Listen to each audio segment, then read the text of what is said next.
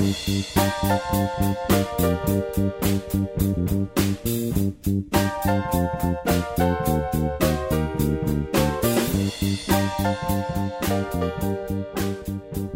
back to another episode of the Into the Night Minute. Each week, Movies by Minute hosts examine the 1985 John Landis-directed comedy Into the Night. 1 minute of screen time per episode.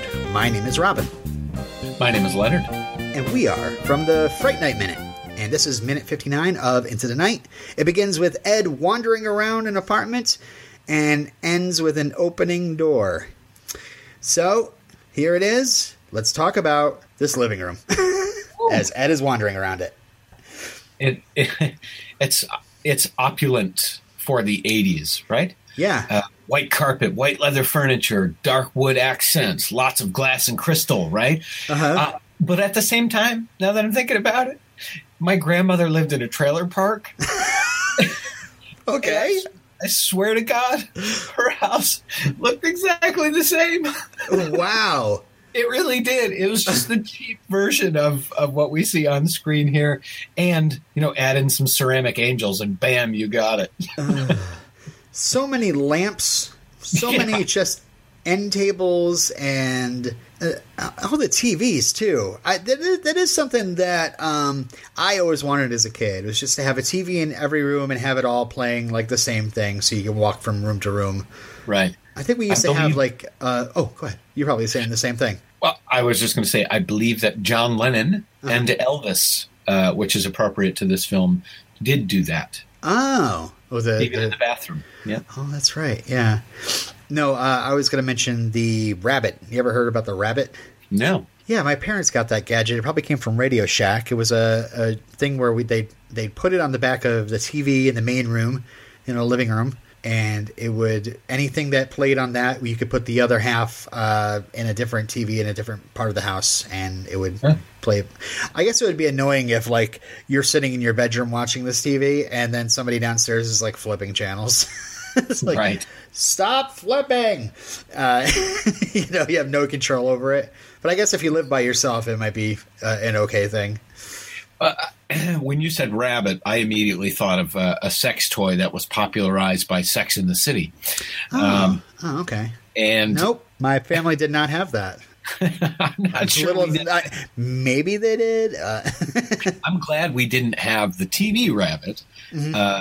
Because when my parents would go to bed on Friday nights or whatever, I think we talked about this on our podcast, the Fright Night Minute, briefly. Rhonda Shear from Up All Night. I would sneak out. All night. Yeah. Or Cinemax. We had Cinemax for a while. So that would be a great way to get busted. Yeah. So, the parents have like video monitors. They have, audio monitors for children. And, a Rabbit could be like a TV monitor for what's the kid watching downstairs, Right. Horror movies and boobs. That's what I would have been watching. Yeah. So we have a big bar way at the back, lots of crystal over there, couch surrounding a coffee table of some sort. There's all sorts of doodads like left and right. This is kind of a Movies by Minutes person's dream to have like a room to tear apart like this. But to me, I don't even know where to start with this. This room seems so cluttered. And it's interesting because he does look like he's in some sort of daze. And meanwhile, the TV says, the human mind is often inflamed with strange complexes. I suggest you consult your physician, Mr. Talbot. Bela Lugosi, And just thinking about the state of his mind at this point, it's 3:30 in the morning. He's been an insomniac for, he said, since 1980. And he's been up all night. So I'm sure he's probably feeling this is kind of like a surreal, strange experience, just walking through this, and probably expecting somebody to jump out and say, "Get out of here! What are you wandering into my place for?" Right. But is it a bit forward for him to kind of walk into this place? It is, but he's kind of walked in. I don't know. I'd take the risk for Michelle Pfeiffer. Yeah, that's true. That's true. I think and I know you are, and I just became one 9 months ago, a parent. I think we all know how Jeff is feeling, or the character Ed is feeling, that sort of sleepless days, like you're underwater. Yes. Wow. Yeah. It is a pretty bad that kind of experience. Is just I do not like it. I only liked it like when I was in like my 20s, right. And I was drinking or right. Whatever. Now it's hard. We had our first child at. I'm 40. My wife is 30, and wow, you're old. I'm old. Well, I'm 41 now, but we had Jack. Technically 40, and boy, those first few months he was not a sleeper, and it was really, really hard. It was really hard. I felt like The Walking Dead. So I knew, because I'm at the point now where, people ask, hey, it's Wednesday, do you want to go to trivia or whatever? And the thought of being out of the house at 10 o'clock at night, that's horrible. No. Yeah, I keep trying to push myself, but I do usually regret it when it comes to something like that. Right. I tried to do a karaoke night in a different town last night. It was about a half hour away. It started at 10 o'clock. I drove there, and then I got there, and I'm just like, why am I here? I'm like, I want to be home watching Game of Thrones. But I love karaoke, so. How'd you do? It was a Disney night, so I sang "Friend Like Me" and Bella Notte. Okay. It's one of those things where they throw the name up on the monitor and nobody knew who I was. So it must have been kind of like weird for people, or I don't know, to see Robin, Friend Like Me. Like people looking around like, what the hell?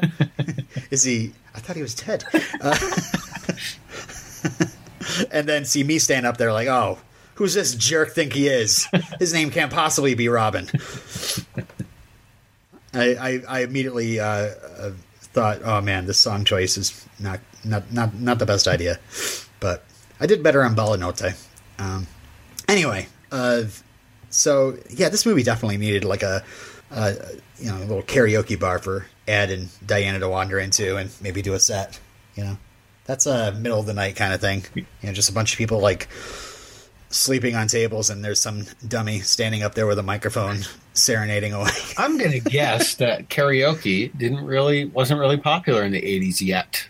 That'd be interesting to know when that sort of began.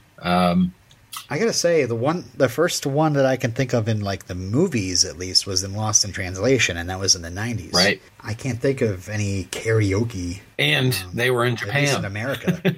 Yeah, exactly. No, I think we mentioned Adventures in Babysitting in a couple minutes ago, and when I think of 80s movies, late night, it's usually a live band, right? It's somebody playing. So it's an open mic, right? Yeah. So Ed steps out on the balcony, and I like, again, the blend of the diegetic music coming from Abbott and Costello and this movie. He steps out, and you hear a siren in the distance. You kind of see, I wish you saw the LA cityscape a little better from this balcony. I'm sure it looks great, but it's really dark. It's as if nobody's awake, 3:30 in the morning. But the music seems to kind of pick up a little bit, and it implied danger. There must be something scary going on the television. Actually, we're going to see it in a moment, because when he walks back in, we see the Wolfman on the TV, like hiding there or something. I discovered my fear of heights on a similar balcony in Brooklyn, New York. Oh, really? Yeah. Oh, wow. And I'm not deathly afraid. I guess I just never really thought about it. But a gal I dated for a while was nannying for some folks who had a really, really nice apartment in Brooklyn with a balcony that faced Manhattan, faced the skyline. Really, really pretty. Maybe were they called the Sheffields? They were not called the Sheffields. Maybe 10 stories. Did your girlfriend sound like this? I'm just trying to make it into a nanny joke. I'm sorry. I knew what you were doing. Boo. But I went up on that balcony. It was a gorgeous view, but I made the mistake of looking down. And how far do you think you were up? I want to say they were. I wish I could remember. This is 10 years ago. I want to say they were on the on the 10th floor. It could have been higher. But boy, don't look directly down over a balcony. Goodness. No. Ooh. No, it's made me so dizzy and freaked out. Mm-hmm. A little bit of vertigo. A bit of vertigo. You weren't chasing anybody across a building. It was just kind of looking over a balcony and then, nope. No more of that. Speaking of Fright Night. Yeah, that's true. So yeah, Ed kind of steps out, and it's funny, he kind of steps out there and he's got his hand on his hip, and again, he is walking around in somebody's apartment, and he said hello a few times, but now he's just kind of looking around. Yeah. And just taking it in and taking his time, really. Yeah. So he walks back in, and he seems to notice something, and he walks closer and closer. And this is my favorite shot for these minutes that we got. We realize we're looking at a mirror. Yeah. As he walks closer. I thought this was really cool. At first I was like, wow, that's overkill. They got two TVs sitting next to each other. But it really is just a reflection of another TV, and it's just playing the same movie, obviously. Yeah, I thought this was really cool. And I was trying to think of, like, why they might have gone for this shot, because it had to be some sort of technical thing to pull off him walking and then realizing, oh, actually he's walking. That's his reflection walking, and then his actual figure walks by. Right. So I looked up, of course, the uses of mirrors in film. And also, again, the diegetic stuff that I don't know if Landis, as a fan of Abbott and Costello, plans this. As he's walking and we kind of lose track of him in the mirrors, we hear the voice going, Chick, where'd he go? But so for mirrors, there are different reasons to use them in films, and some of them do apply to Into the Night. There's comedy.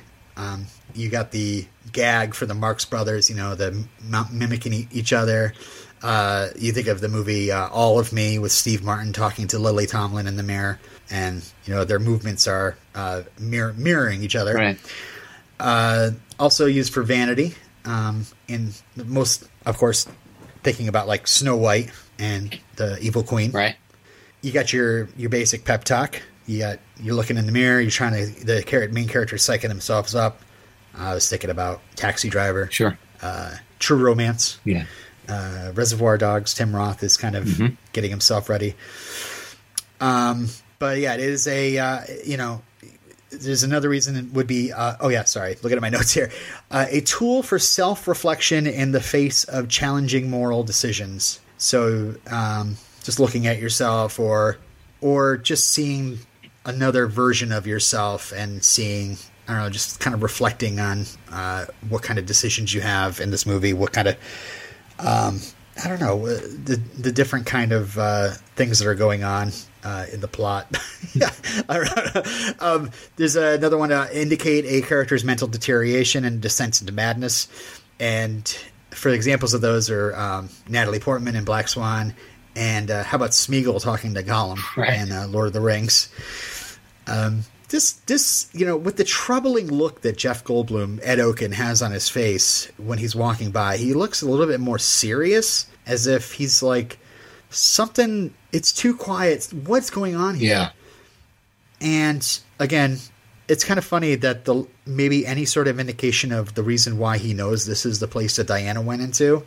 If you think about it too hard, it's like he could be just wandering around in somebody's apartment and Diana never came in here. But I guess we're kind of thinking, oh, maybe he knows, and Art told him, and it was cut out of the movie.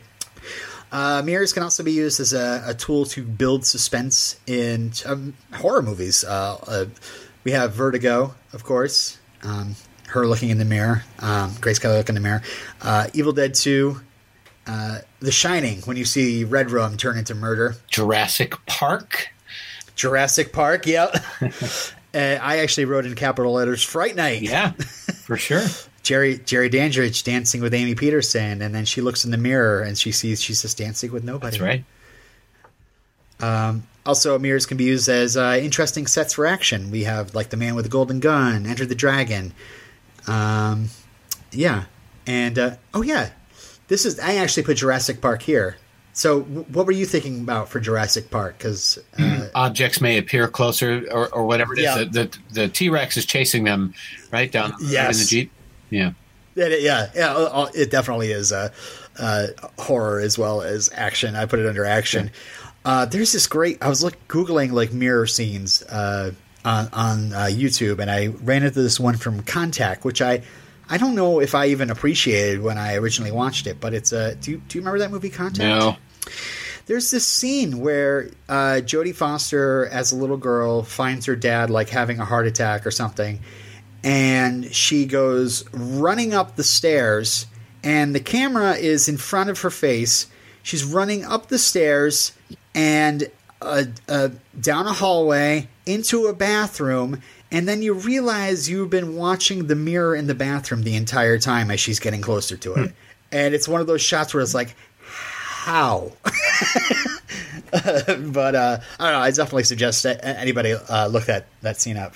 Poltergeist in the mirror. That's a pretty rough one. Peeling his face off. Yeah, that's file that under. Was that Poltergeist 2? What's that? Was that Poltergeist 2? I'm not sure. Are you talking about Craig T. Nelson? Somebody's peeling their face off in a mirror. I forget. Yeah, I don't. I just know that happened. We'll let Poltergeist Minute figure it out. Right. I've had one of those experiences in front of the mirror, but in my checkered past. Peeling your face off? Yeah, essentially, or it was melting. But I'll let you. Never, kids, don't do it. And if you do, don't get caught in front of the mirror. That's all I gotta say. Yeah, it's true. Yeah, Pez candy is the worst. It really gets you. So we have him walking down. He's looking very troubled. He goes to a black door, which looks a lot like the front door of the condo that he came in, and he starts to open it, and then the TV says, "There he is, Wilbur. Have you seen Joan?" So I just kind of him looking around, and as if the TV's talking back to him.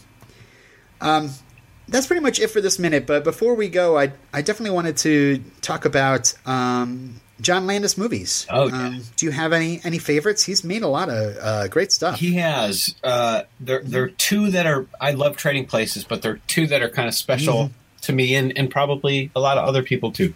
An American Werewolf in London, #1. Yes, that's the very first movie I ever saw in a theater. My mother really wanted to see the film. She was always a fan of horror movies, but didn't have a babysitter. So I was 3 years old when she took me. Oh my God! To the theater. That's what happened. That is what. No, it's crazy. I can trace back sort of my love for the macabre and that sort of thing, probably to that. I remember vividly when he's been bitten. He's having the first nightmare, and he's out in the woods, and he sits up in the hospital bed, and he's all blue faced. He looks a little bit more like a vampire than a werewolf. I don't know if you know. Yeah, but I remember seeing that. Eyes are yellow, I believe. Right? What's that?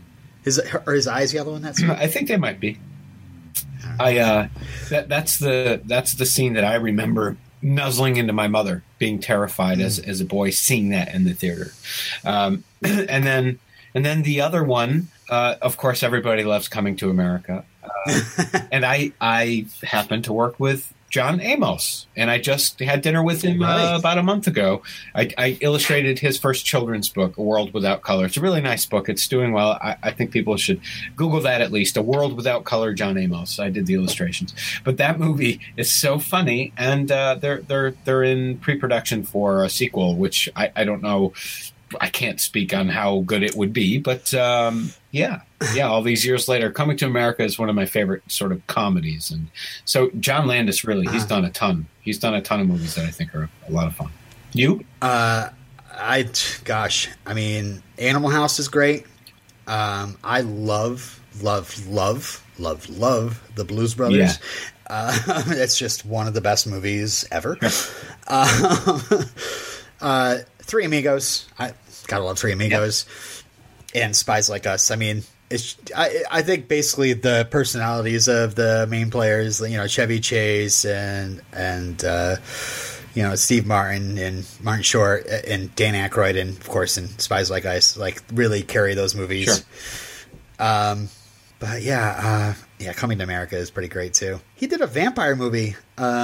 a few years after this, he did Innocent Blood. I never saw that one. Nope, me either. He did the Sylvester Stallone movie Oscar. So he's got some doozies in here as well. But well, everyone mostly does. Yeah, he did Beverly Hills Cop Part 3 and Blues Brothers 2000. Like, what are you doing? And his son is directing right now, too, right? Max, I think is Oh, yeah, Max Landis. Yeah, he was I like Chronicle, but yeah, he's... Unfortunately, Twitter's kind of ruined any interest I have in him. I don't really know much about him other than I'm a big fan of the Red Letter Media guys. They came to fame doing the Star Wars Mr. Plinkett reviews. But I like watching their movie reviews. I seem to be 90% in agreement with the things they have to say about films, and. They've had Max Landis on there a few times, and they seem to be friends, but boy, they crapped all over him. So maybe I should watch that. Yeah, he's an interesting cat. Anyway. So yeah, did you ever see Burke and Hare? No. It's a Simon Pegg one. I always wanted to check that one out, but never did. But of course, he also did Thriller. Yeah. Which I'm done with Michael Jackson myself, but I can remember that scaring the crap out of me as a kid. Yeah, it's hard to separate the art from the artist, though I also saw that documentary, and I love his music. So I'm undecided. I'm still struggling with it. I love the Beatles. They're my favorite group ever. But by all accounts, John Lennon was kind of a jerk. Since we're not swearing, I won't use other words. But he's a meanie. What's that? He was a meanie. He was a meanie. He was, I don't know. But I also never heard any stories about him interfering with children. Gosh, so it's quite a huge difference. There is a huge difference. All right. Well, I think that's about all I had for this minute. Ed's wandering around this apartment, and he's about to walk into another room. What will he find behind the door? We'll find out tomorrow on our last day here at Into the Night Minute. I do want to thank everybody for listening. I want to tell you about our podcast, which is still in production, but it is going to be for the 1985 horror classic Fright Night. So if you're into 1985 movies, you want to collect all the 1985 movie minute by minute podcasts, you'll want to add Fright Night to your night gauntlet. And just stay tuned for any updates about the podcast at Fright Night Minute. It's at Fright Night Min on Twitter. You can find the Into the Night podcast on iTunes and Google Play, or at its main site, nightminute.com, and join in on the community at the King Lives Listeners Limo on Facebook and on Twitter at Night Minute. And we'll be back tomorrow as we go further into the night on the Into the Night Minute. Do we thank you or what? I'd say I fall in the or what category.